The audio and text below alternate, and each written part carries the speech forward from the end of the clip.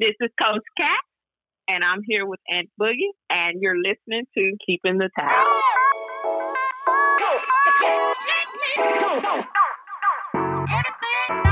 Peace world, easy world, it's your man Aunt Boogie. Don't worry about the name, get used to the voice. And it's another episode of Keeping the Towel. Thank you so much for moving, rocking, and vibing with me as always. And yeah, man, we are back at it again. So, ladies and gentlemen, hopefully your day is going good, your evening is going good, your afternoon is going good, your night is going good. Whatever time you listen to this, hopefully it's going good. But I got a new person in the gym with me, and this one's going to be a good one. This lady here is an incredible woman, incredible realtor. You're going to get a chance to hear about her business and what she's doing. And man, she has some incredible stuff to say to you out there. All the way from the 423, the 615, my girl from Tennessee, Miss Katina Carney. Are you in the building, Katina? Yes, I'm in the building. Game time. Yeah, folks. So, ladies and gentlemen, this is how it's going to go for you, Katina. Here's what I need you to do. Make sure you come out your locker room, get in your mouthpiece, get your hands wrapped, get your gloves on. Come to the sparring ring, and it's going to be Katina and Aunt Boogie. It is here that the sparring session has officially started. Let's get it. Katina, let's go ahead and handle it. Go ahead, put the world on to where it all started for you. Better known as Coach Cat. My business started for me in Nashville, Tennessee. That's where I'm originally from. My story starts in 2015 with real estate. I was going to school. I had at the time a son that was 8 years old. Now he's 16. Single mom, making about $30,000 a year. I'm just trying to figure it out. One day I decided to go to real estate school. At that time, I was tired of being poor. I knew as a child, I grew up in poverty, but I didn't have a choice. But I knew that as an adult that I had a choice. That I ended up going to real estate school. I didn't have a babysitter at the time, and I remember having to bring my son to school with me. At that time, he was a good little boy, and he still is. And I remember telling him, I said, son, if you sacrifice with me now, be a good little boy in class, do what I ask you to do, I promise you it will pay off later. Mind you not, I had two adult daughters that were living their own life, so I couldn't have them watching them, and I had already raised them as a single parent, making those sacrifices. We did what we had to do. I always tell people single parent was my story. That's not who I am. I remember going to school and just enjoying school, but I didn't enjoy school when I was younger, only because of the things I went through as a child, moving from school to school and home to home, because my dad had to raise me and my siblings as a single father. And so school wasn't a good time for me. I don't remember, having the friends, the long-term friends in school and the long-time relationships in school. So going back to school was real big for me. During that time, I was taking the classes and bringing my son to school with me. I remember when my car had broke down in the middle of school. And in real estate in Tennessee, you had a Part A and a Part B. I had already taken the B and I was working on Part A. I was going to school on weekends, and because I had to work a full-time job. I remember my car breaking down, and I was like, God, I'm just tired. I'm tired of starting over. I'm tired of struggling. I'm tired of doing things the old way and trying to figure this out and figure that out. And I remember hearing a voice from God, and I just heard the word finish. And at that point, I was just like, God, I'm trying to finish. And then he just said, the finish is not for you. And that just brings so much over my body. Like, I was just like, God, this finish is not for me. What are you talking about? He said, I need you to finish. You didn't finish high school. You didn't finish college. You don't finish relationships when they get hard. I need you to finish. You want the reward, but when are you going to finish? And that was the thing, like, I was telling me, the devil don't mind you starting school. He just don't want you to finish. The devil don't mind you getting married. He just don't want you to stay married, And that was my life. I would start and stop and start. And then I still wanted the prize, I still wanted the reward. So then at that time, I was like, I had to come up with a solution. And one of the things my dad had always taught us is don't bring me a problem without a solution. In every situation, we couldn't come to him and say, hey, Dad, I don't have this. I don't have this. He would want you to come up with a solution. I ended up calling a couple of friends that I went to school with that I did study time with. And one would pick me up pick me and my son up for class, and the other one would bring us home. And then I ended up finishing. That was 2015. In 2016, it was at the end of 2015. 2016, I got my license. That first year, I did over $30 million in sales. I went from making $30,000 to six figures, and I was able to. Me and my son at that time, we was a roommate in someone else's house, and I ended up moving us to an apartment, got new furniture, replaced my car, ended up buying me a Mercedes-Benz cash. I think it was like $5,000 for it, but that wasn't it. That was the material thing, But through my career, I've reached back and went to housing projects where I lived, taught people credit, taught people how to become homeowners, watching my clients be first-time home buyers, and watching their kids fight over whose room is who because they've only lived in a one-bedroom apartment. They always had to share a room. Ultimately, being able to, in 2020, take care of my father before he passed away. With COVID going around, I had to hire a private nurse to sit with him 24 hours. Being able to do things like that was the finish. Like, had I not finished, I wouldn't have been able to do those things. Helping other agents become six-figure agents, helping my family, my friends, encouraging others to help them start their business. But I understand now what I didn't understand when God spoke that word to me: the finish is not for you. When it was said to you that the finish was not for you. So, Kat, let's go back a little bit more. Step in this time machine, and you dial the dial back to 19something. And during 19something, that's where young Kat and her dad. Give us a little synopsis in the home with dad, because normally you don't hear that a lot with single dads. And today in our time, that is really not highlighted nowadays, right? Exactly. And it just seemed like, okay, father, particularly with black fathers, they're considered like, oh yeah, you're irresponsible, you're this and that. And granted, there are some who are like that, but you have a lot who are not like that. So bring us into the home with Kat, young Kat, and her dad.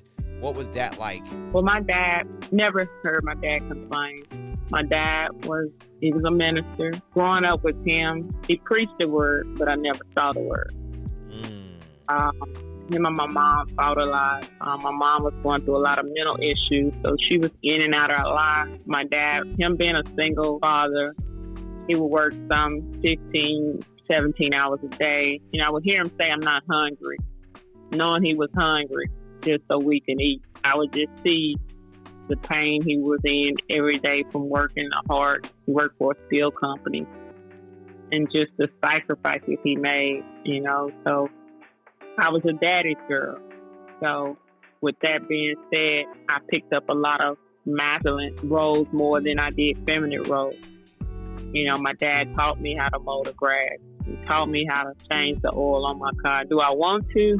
No, to this day.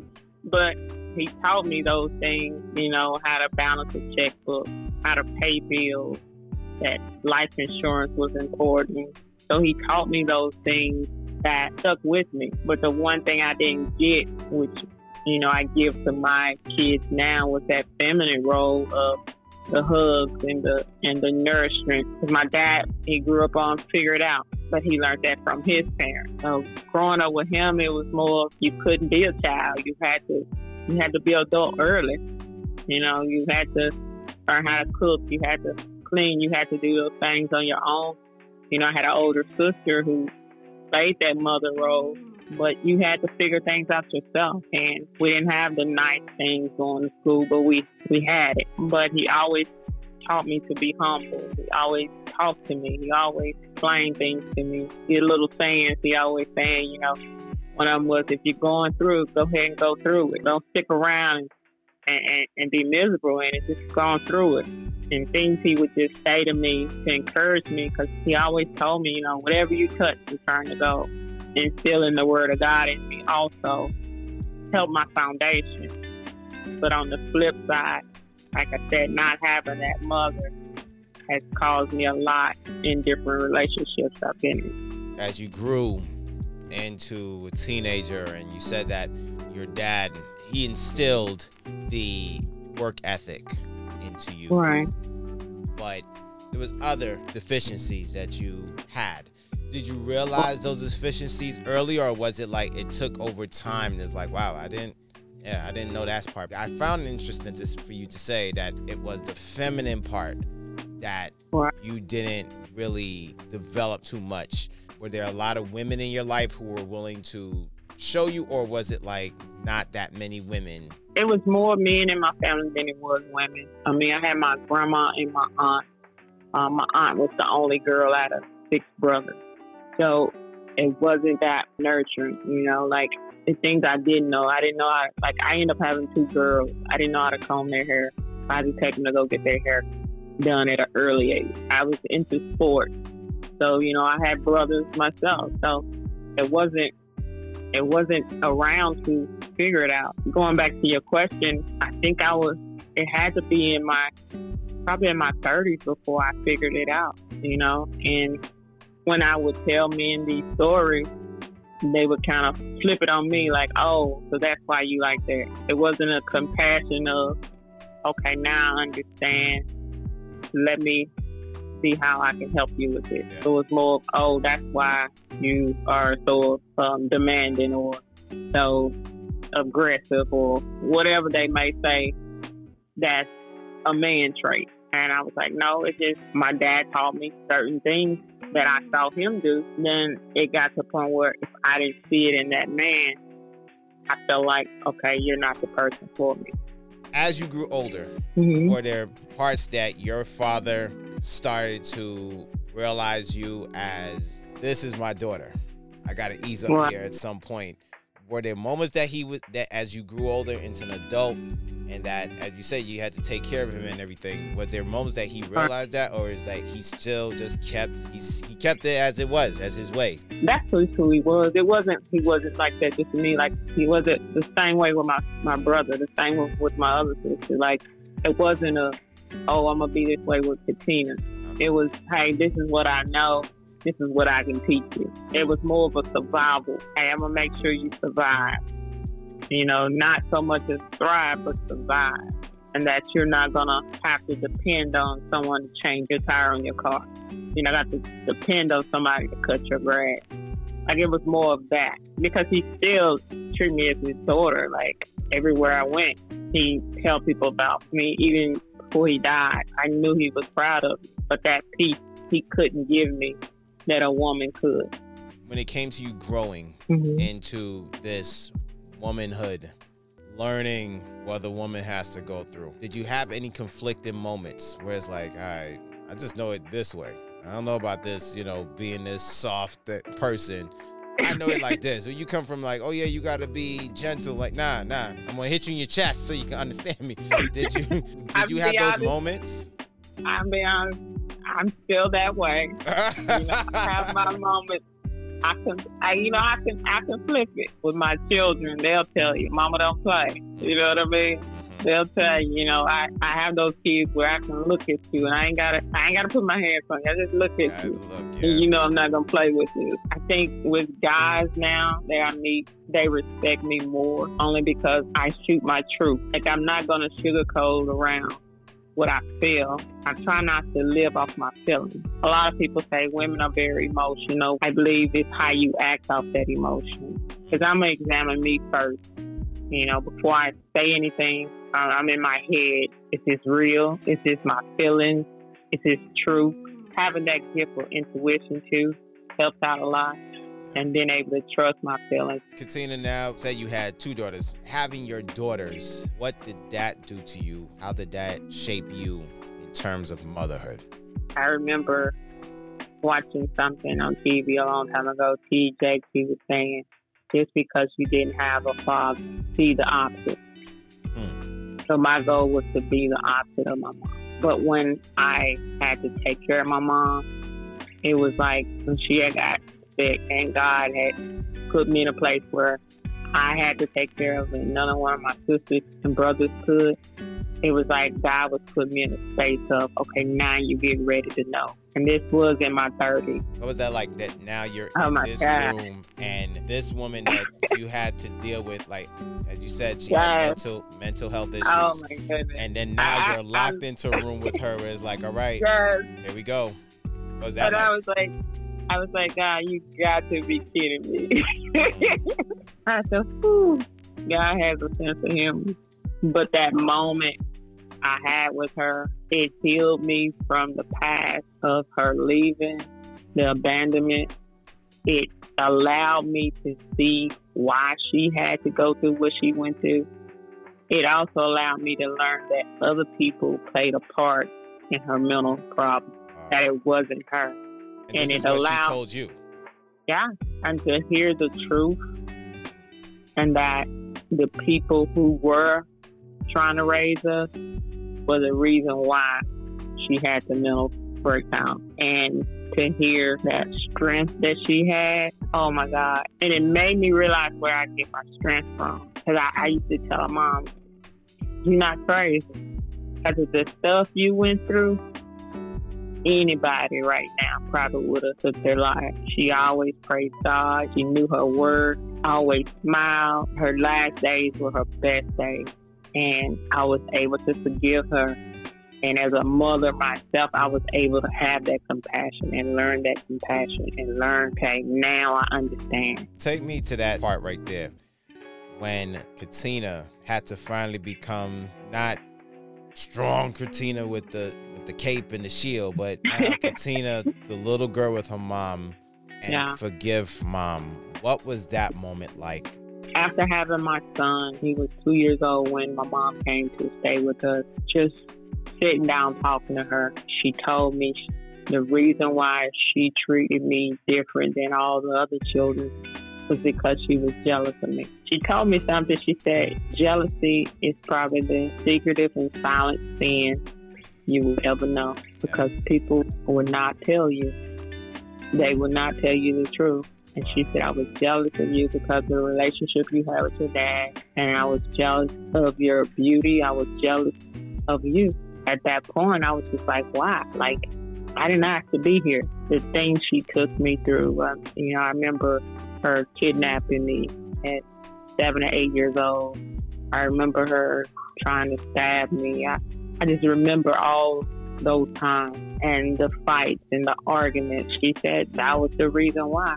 And at that time, after the truth came out, and she told me about, she had my 2 other older brothers were adopted. They were taken away from her. That's when her mental breakdown went down. But for them to be taken away from her and then us to be taken away from her, it just shut her down. I can relate because I had kids myself. And I know if someone had taken my kids, I'd probably be in the same state of mind. I was able to show compassion. We began to bond and we began to become friends. Even in her last days, we had to put her in hospice. And I remember playing her favorite song to her. One of her songs was When I Get to Heaven, I'm going to sing and shout. And she loved to sing. I played her music and I said, blink your eyes, Mom, if you can hear me. And she blinked her eyes and tears just rolled down her eyes. And at that point, I knew she was okay. And I knew she didn't have to go into any more pain and suffering of other people. But learning that compassion and learning that your choices just don't affect you. And the 3 women who hurt her, it was my grandmother, her mom, it was a social worker, and her sister. They took my mom's kids away from her. And so my mom, the whole time of my youth, she was walking around looking for them because they were calling her crazy. I didn't believe my brothers exist at 18 years. When my brother turned 18, one of them had passed away, his foster mom. They found their birth certificate, was able to locate my mom. And back then, we had the yellow pages, so they was able to locate her. And my mom was happy she had all 5 of her kids again. She was complete. But the 3 ladies that hurt my mom, they all died at all times. Wow. They all lost their minds. And the whole time they were calling my mom crazy. She outlived all 3 of them. That's why I get my strength. She was a strong woman. And like I said, I was able at 30 to have that relationship with her that I didn't have as a child. So as you brought into motherhood now, what did the start of motherhood teach you with your 2 daughters? With my daughters, they taught me how to love them unconditionally. It also taught me to appreciate motherhood, not take it for granted. With my daughters, I repeated the same pattern with my dad. I became that single mom. I became workaholic. Once they got a certain age, 10 and 8, they were raising themselves because I was always at work. But I made time for trips and memories. That was the difference. And they're in their 30s. They still talk about the trips we used to take. Disney World and Chattanooga and Gatlinburg. So I think that was the difference between my childhood. I still wasn't out of that struggle, but I wasn't just surviving. And so with them, what I probably would have done different is not work as hard and spend more time with them. And they're growing and moving forward in life. What was it that you started to see for yourself that, okay, I didn't get this when I was a kid, but I want to give this to them? What was it that you saw was a difference? I think the nurturing, being able to hug them, kiss them, tell them I love them. To this day, I send them a text or a kind word, praying with them more, not judging them, teaching them to be more feminine. They still have that workaholic in them, especially my baby girl. She's like my mini-me. She'll work 2 jobs. She does real estate too. They still saw the poverty that I passed on from my parents. They still saw the moving around a lot. But they got to stick together. They got the family. They got the bonding. Now we get into the early 2000s. Katina has a little boy. Was there something different in motherhood now that you had a son, or was it the same thing? Oh, yeah, it was different. It was a different type of love. So before I had my son, I had lost a son at childbirth. He was more of my, okay, God, thank you. With him, I was in the nursing field, working 12-hour shifts, and I was like, there's no way I'm going to let my daughters raise my son. There's no way I'm going to be away from him. There's no way I'm going to let him see me struggle, and he feels like he has to be a man. And at that point, that's when entrepreneurs kicked in. That's when I said, you know what, I'm going to work for myself, and so I can have the time with him, so I can see him grow so he doesn't have to struggle. I don't want him in the street. So at that point, it was like, okay, what do I do? What do I do different? And so I left the hospital to open up my own daycare, in-home daycare, so I could be at home with him and my grandson. Now you decided to get on that path of entrepreneurship. Kat, take me on that process. Were you scared? Were you nervous? Or was it like, all right, look, I'm just out. Peace. Which one were you at? Well, the thing about it, at the hospital I worked with, I was working 3rd shift, and a lot of the nurses would call in because they didn't have child care at night. So I took most of those people's kids into my home and started my child care at night. So I was like the only child care in the neighborhood at night. So I was only charging about $75 a week. I had waiting lists. It had got to the point where my daughters was helping me to run it. That's how busy it was. And then 2010 hit and the flood hit Tennessee. So the bottom level of my house was the daycare. Wiped out the whole thing. It was just like, oh my God. At the time I was renting the place, so I didn't own it. I remember I was like, man, what do I do now? Of course, I had to move out, and we ended up moving into an apartment, had to close my daycare down. I went wait tables. $2.13 an hour. So, I'm starting at the bottom. And I got to the point, I would go from different Shoney's to, if they was having an event downtown Nashville, I worked at Shoney's if they had something going on in in another area, the tourist area in Arpyland. I worked that area, and I would go from Shoney's to Shoney's. And then one day I remember I was asked to play the Shoney's Bear. Oh, wow. And I was like, how much does that pay? Because I was at that point where, you know what, I'm not going back to corporate. I'm not going back to the hospital. It was like $10 an hour, and I would show up at different events with the Shoney's Bear on it. I got to do what I got to do to take care of my family. All right, and, hold on. I seen that big Shoney Bear. So, was this during the summer, the fall, or the spring when you had to put on this bear? Oh, it was summer. It was hot. Oh, my God. Oh, my God. When I did work, I worked at the zoo. I worked at the Children's Theater, wherever I had to go with that Shoney's Bear. So you in this mascot, and you smelling all sorts of animal feces around you in the zoo. Yes. Yo, you all right with me? And they ain't pour no sweet tea or nothing inside of there to go ahead and keep you hydrated? Oh, no. It's like, if you want to cool off, you better go to the restroom and fan and wipe your face and get back at it, you know? Where's that workers' comp? All right, I got you. That's where I met the guy there at Shoney's. He was working there too, and we ended up being friends and going on picnics and just enjoying himself. And that's when I think my son was like 4 years old. He had met my son for the first time. When he met my son, and my son ran up to him and called him daddy and hugged him. I was like, wait a minute. Yeah, brother, you get my mother out of this Shoney costume, letting you know that now. So that day we ended up dating, and he asked me to marry him in front of everybody. Oh my God. Anyway, we ended up getting married. He adopted my son. To this day, he's still in his wife. My son is 16 now. I raised my son to be that man, and be that godly man, to have that foundation of God. And that was the difference in raising him, because at 25 weeks, being pregnant with him, I almost lost him too, as I did my other son. I remember praying to God, and looking back, it's funny now. I said, God, as you say, I was like, first of all, my mind can't go through losing another child. If you let him live, I'll give him over to you. I remember immediately my contractions stopped, but I didn't know it was a 2-for-1. If I gave my son to God, he had to see the God in me. So I had to give myself too.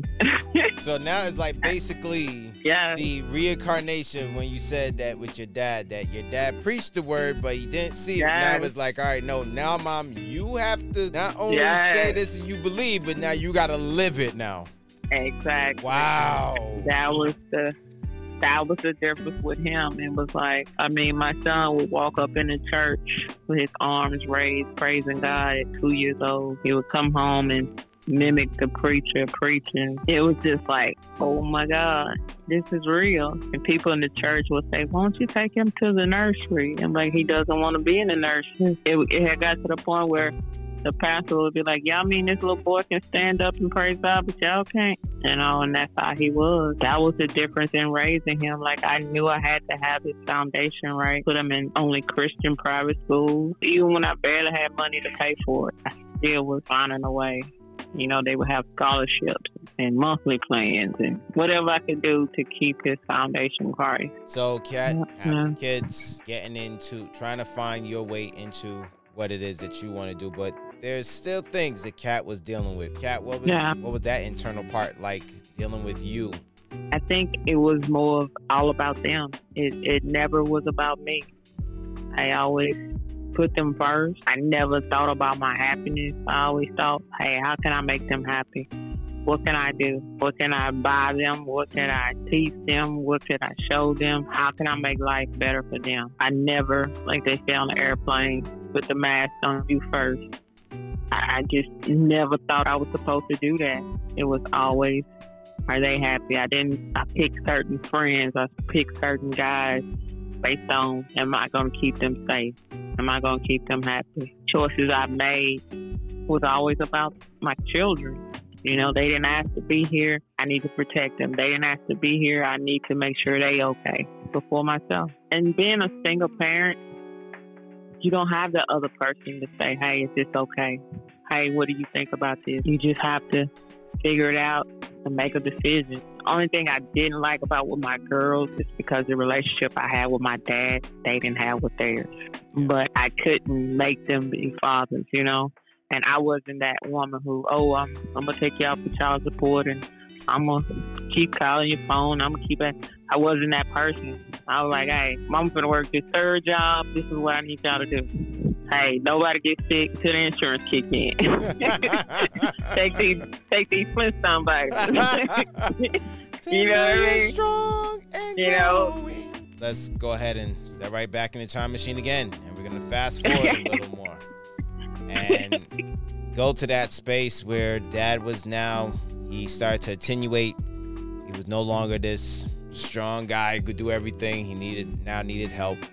Where was that space that you came to Dad and came to an understanding that I got everything that you tried to do? Yeah. He wasn't a perfect dad, but you did exactly what you tried to do as a father. Where did that come to you? I think it was after my mom passed away. I think it was forgiving him. He was part of the problem too. Having that conversation with him, you know, as a man of God and as my father. In some places, he let me down. You got to realize my dad was a jokester, so his thing was, I didn't ask you to hold me up. I didn't ask you to put me on no pedestal. So he was like, I don't know how I let you down because you don't hold me up. Clever. Good, clever. And I was just like, ease up. You know what I mean? And mind you, I'm daddy's little girl, so, you know, I'm crushed to learn that you was part of the problem. At that point, he had told me, he said, don't put no man on no pedestal. He said, that's the problem. You going around putting people on pedestal, and when they let you down, you fall with them. Was that due to your nature of pleasing, of like just trying to please people in general? Yeah. I think it was more of expectation, putting expectations on people. You know, like my dad would tell me, I didn't know you put the expectations on me. Maybe you should have had that conversation with me. But that's kind of hard to say, though, isn't it? You're young, right? So how do but you gotta realize he didn't raise us like children. You know, right. It wasn't like we was playing with toys, and it was more, okay, y'all gotta figure life out. Y'all want to eat, figure it out. Y'all want to clothes, figure it out. You know, we wasn't like we playing with Barbies, and it was life situation. Not even a Cabbage Patch Kid? Nah. Now, you got to realize at my age, they only had white Cabbage Patch dolls, so I ain't want them either. My daughter collected Barbies. I remember going to get swing sets and all that for them. Because I didn't have those Christmas. Christmas didn't come around for us. I made a difference with my own children. Now decide to go into this real estate thing. So you said that you just got tired of just working and it's like, all right, look, I got to do my own thing here. What was that turning point to say, you know what, let me try my hand at this real estate thing? Well, this is the thing. After working at Shoney's, I went to work at Nordstrom's as a server. And you got to realize that's like night and day. Shoney's, I was making $2.13 an hour, barely making it on tips. I went from that to making $7.50 an hour, full benefits, and probably about $40,000 a year in tips. Wow. And no hard time. This was like 9 to 11. I would get awards for selling the most wine. I would get rewards for selling the most cookbooks. My clientele would wait on me sometimes 30, 45 minutes just to sit at my table. They would bring me Christmas gifts from Nordstrom, bring my son gifts. Like, God just put me around money. I had started my own concierge business where I was running errands for rich people. Would that be standing in line for movie tickets or concert tickets, standing in line taking back a return, doing laundry service, I'm picking up groceries, I'm doing all that. I'm making like probably about $50 an hour doing that, my own business. It's called All About You Concierge Service. And so from that, I went to working at the country club, same client, and then I got an opportunity to work for a millionaire. Basically, I was the housemaid for their house, for their mansion. And my job was to make sure that people came in and clean the floors and clean the chandeliers. And the only thing I had to do was clean the upstairs of the house, make beds. And they was paying me probably about $30 an hour.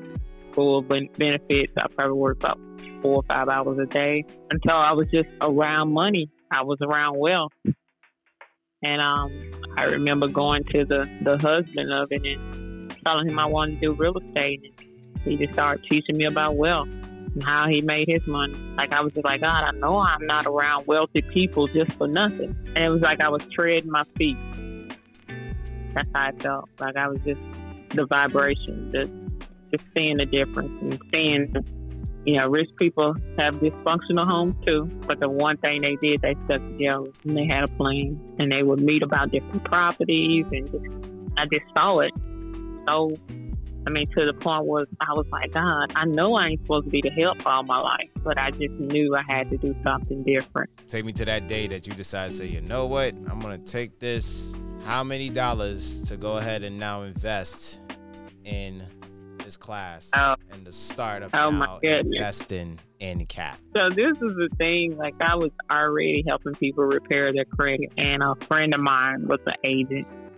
So I would repair their credit and hand them off to him. Going back in 2005, I had repaired my credit and learned how to repair credit, and it was an agent that helped me buy my first home. Me and my daughter, as a single parent, built from the ground up. I was like, this person was an agent, but I didn't feel like he was taking care of them like I wanted to. And it wasn't that he was a bad agent. It's just, I'm all about relationships. And then I had the experience of having bad credit, fixing my credit, and becoming a homeowner.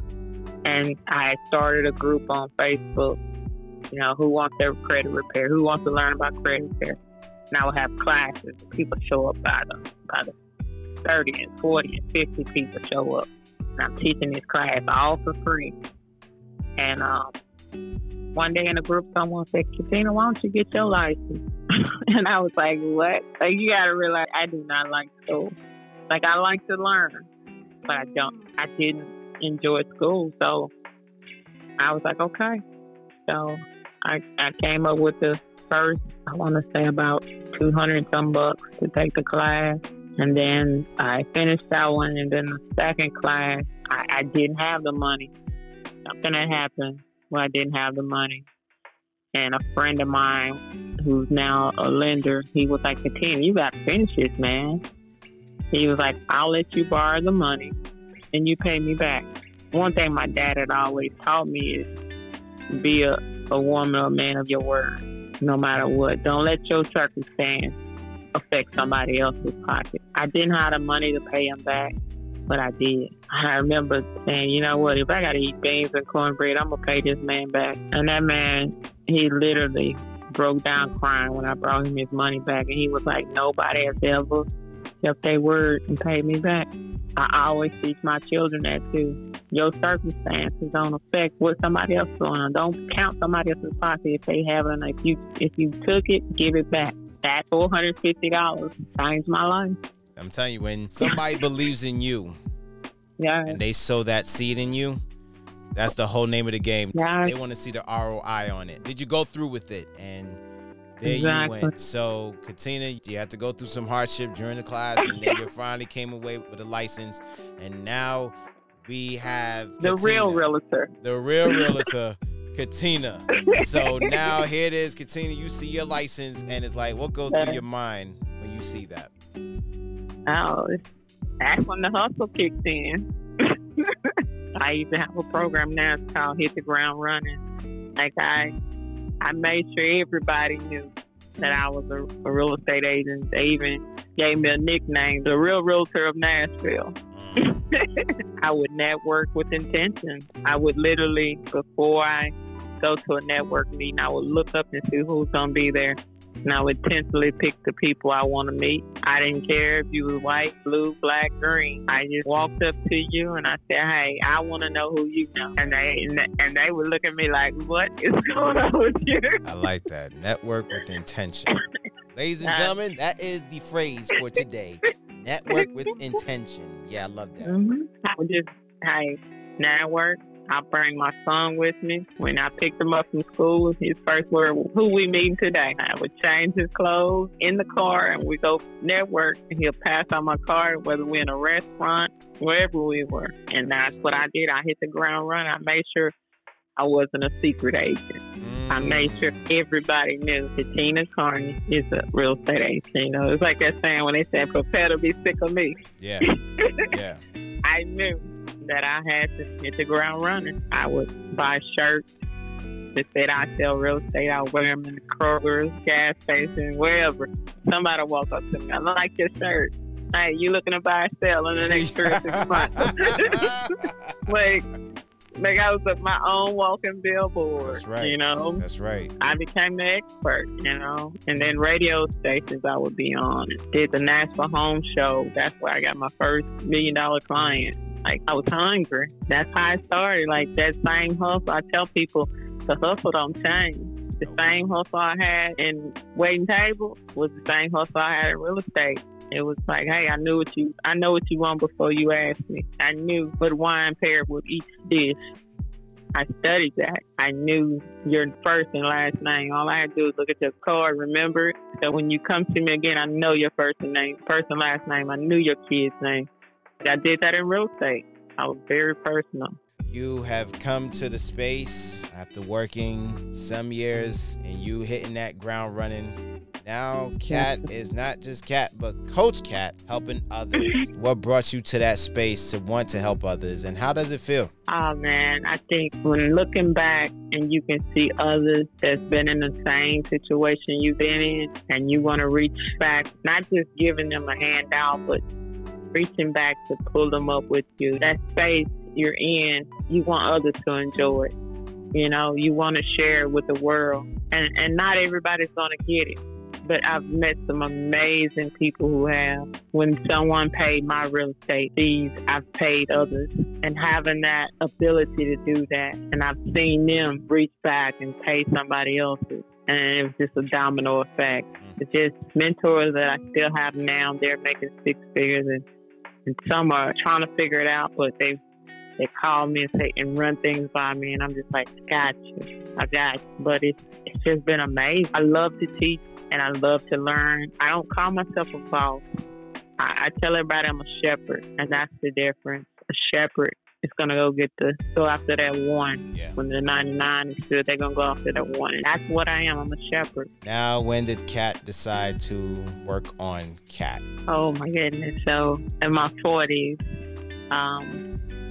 my dad passed away. That was my best friend. That kind of took a toll on me because as I was seeing him go down, he had Parkinson's disease, and it got to the point where I had to bathe him. And we had the nurse, but COVID hit, and it was that fear of her giving COVID to everybody else because she was coming in and out. And so my daughters and me and my ex-husband, we had to kick in and take care of my dad. Just hearing him say, you know, thank you for not giving up on me. And at that point, my siblings wasn't helping me take care of him as they promised. And, you know, you should have put him in a nursing home. And I was like, he didn't leave me. He didn't leave me. He could have put us in a foster care. And as I'm taking care of him and just seeing how people who said they loved him, his church, other family members didn't come around, he helped and took care of and gave them money when they needed, paid his tithes at the church. And I'm seeing this, and I'm like, God, I don't want this for my life. After my dad died, I watched the man I was married to pack up my dad's room on the day of his funeral, and it just broke me. I ain't even buried him yet. At that point, I knew I was done. I was just at a place where I still had my daycare running at that time and doing real estate. My daughter was running the daycare. I was just exhausted. I was tired of taking care of everybody else. I remember telling my children, I'm getting ready to sell the house. And I guess they didn't take me serious.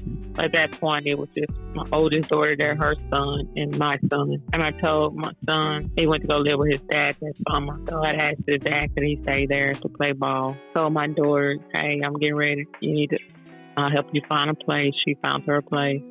Sold the house, packed up whatever I had that would fit in my car.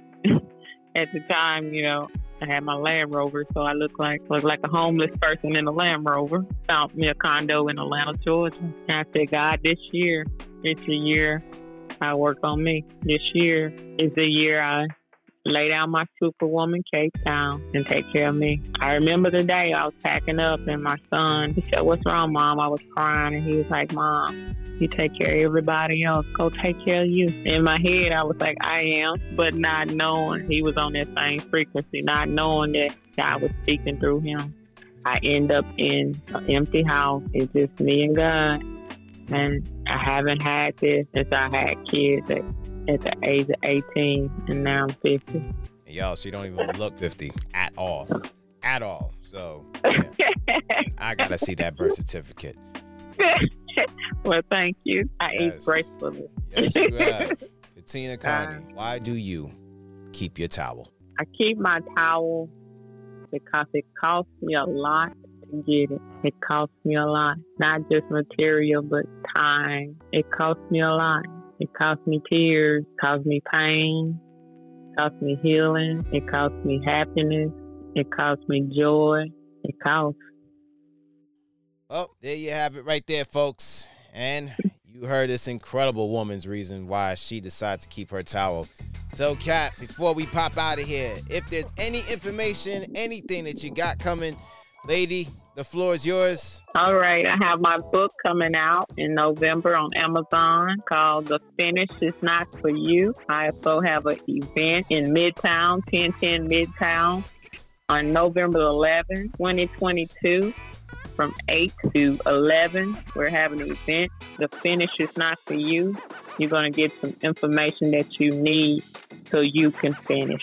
All right, there you have it, folks. And I'm going to make sure I put that information out there so you can go ahead and grab tickets and also connect with Coach Kat and for any of your realtor needs, and not just for realtor needs, but just definitely connect with her. She's just a cool person all around. So, ladies and gentlemen, there you have it, Coach Kat. Congratulations, you survived Boogie Gym, and this sparring session is now over. Congratulations. Y'all already know how it is. Go ahead and connect with your man, Ant Boogie. Go ahead, you know where to catch me on Twitter and IG. And yeah, I would love to hear from you. And like I always tell you, wipe the blood, wipe the sweat, wipe the tears. But whatever you do, don't throw your towel. This is your man, Ant Boogie. I will check you when I check you. I'll see you when I see you. We are out of here. Peace.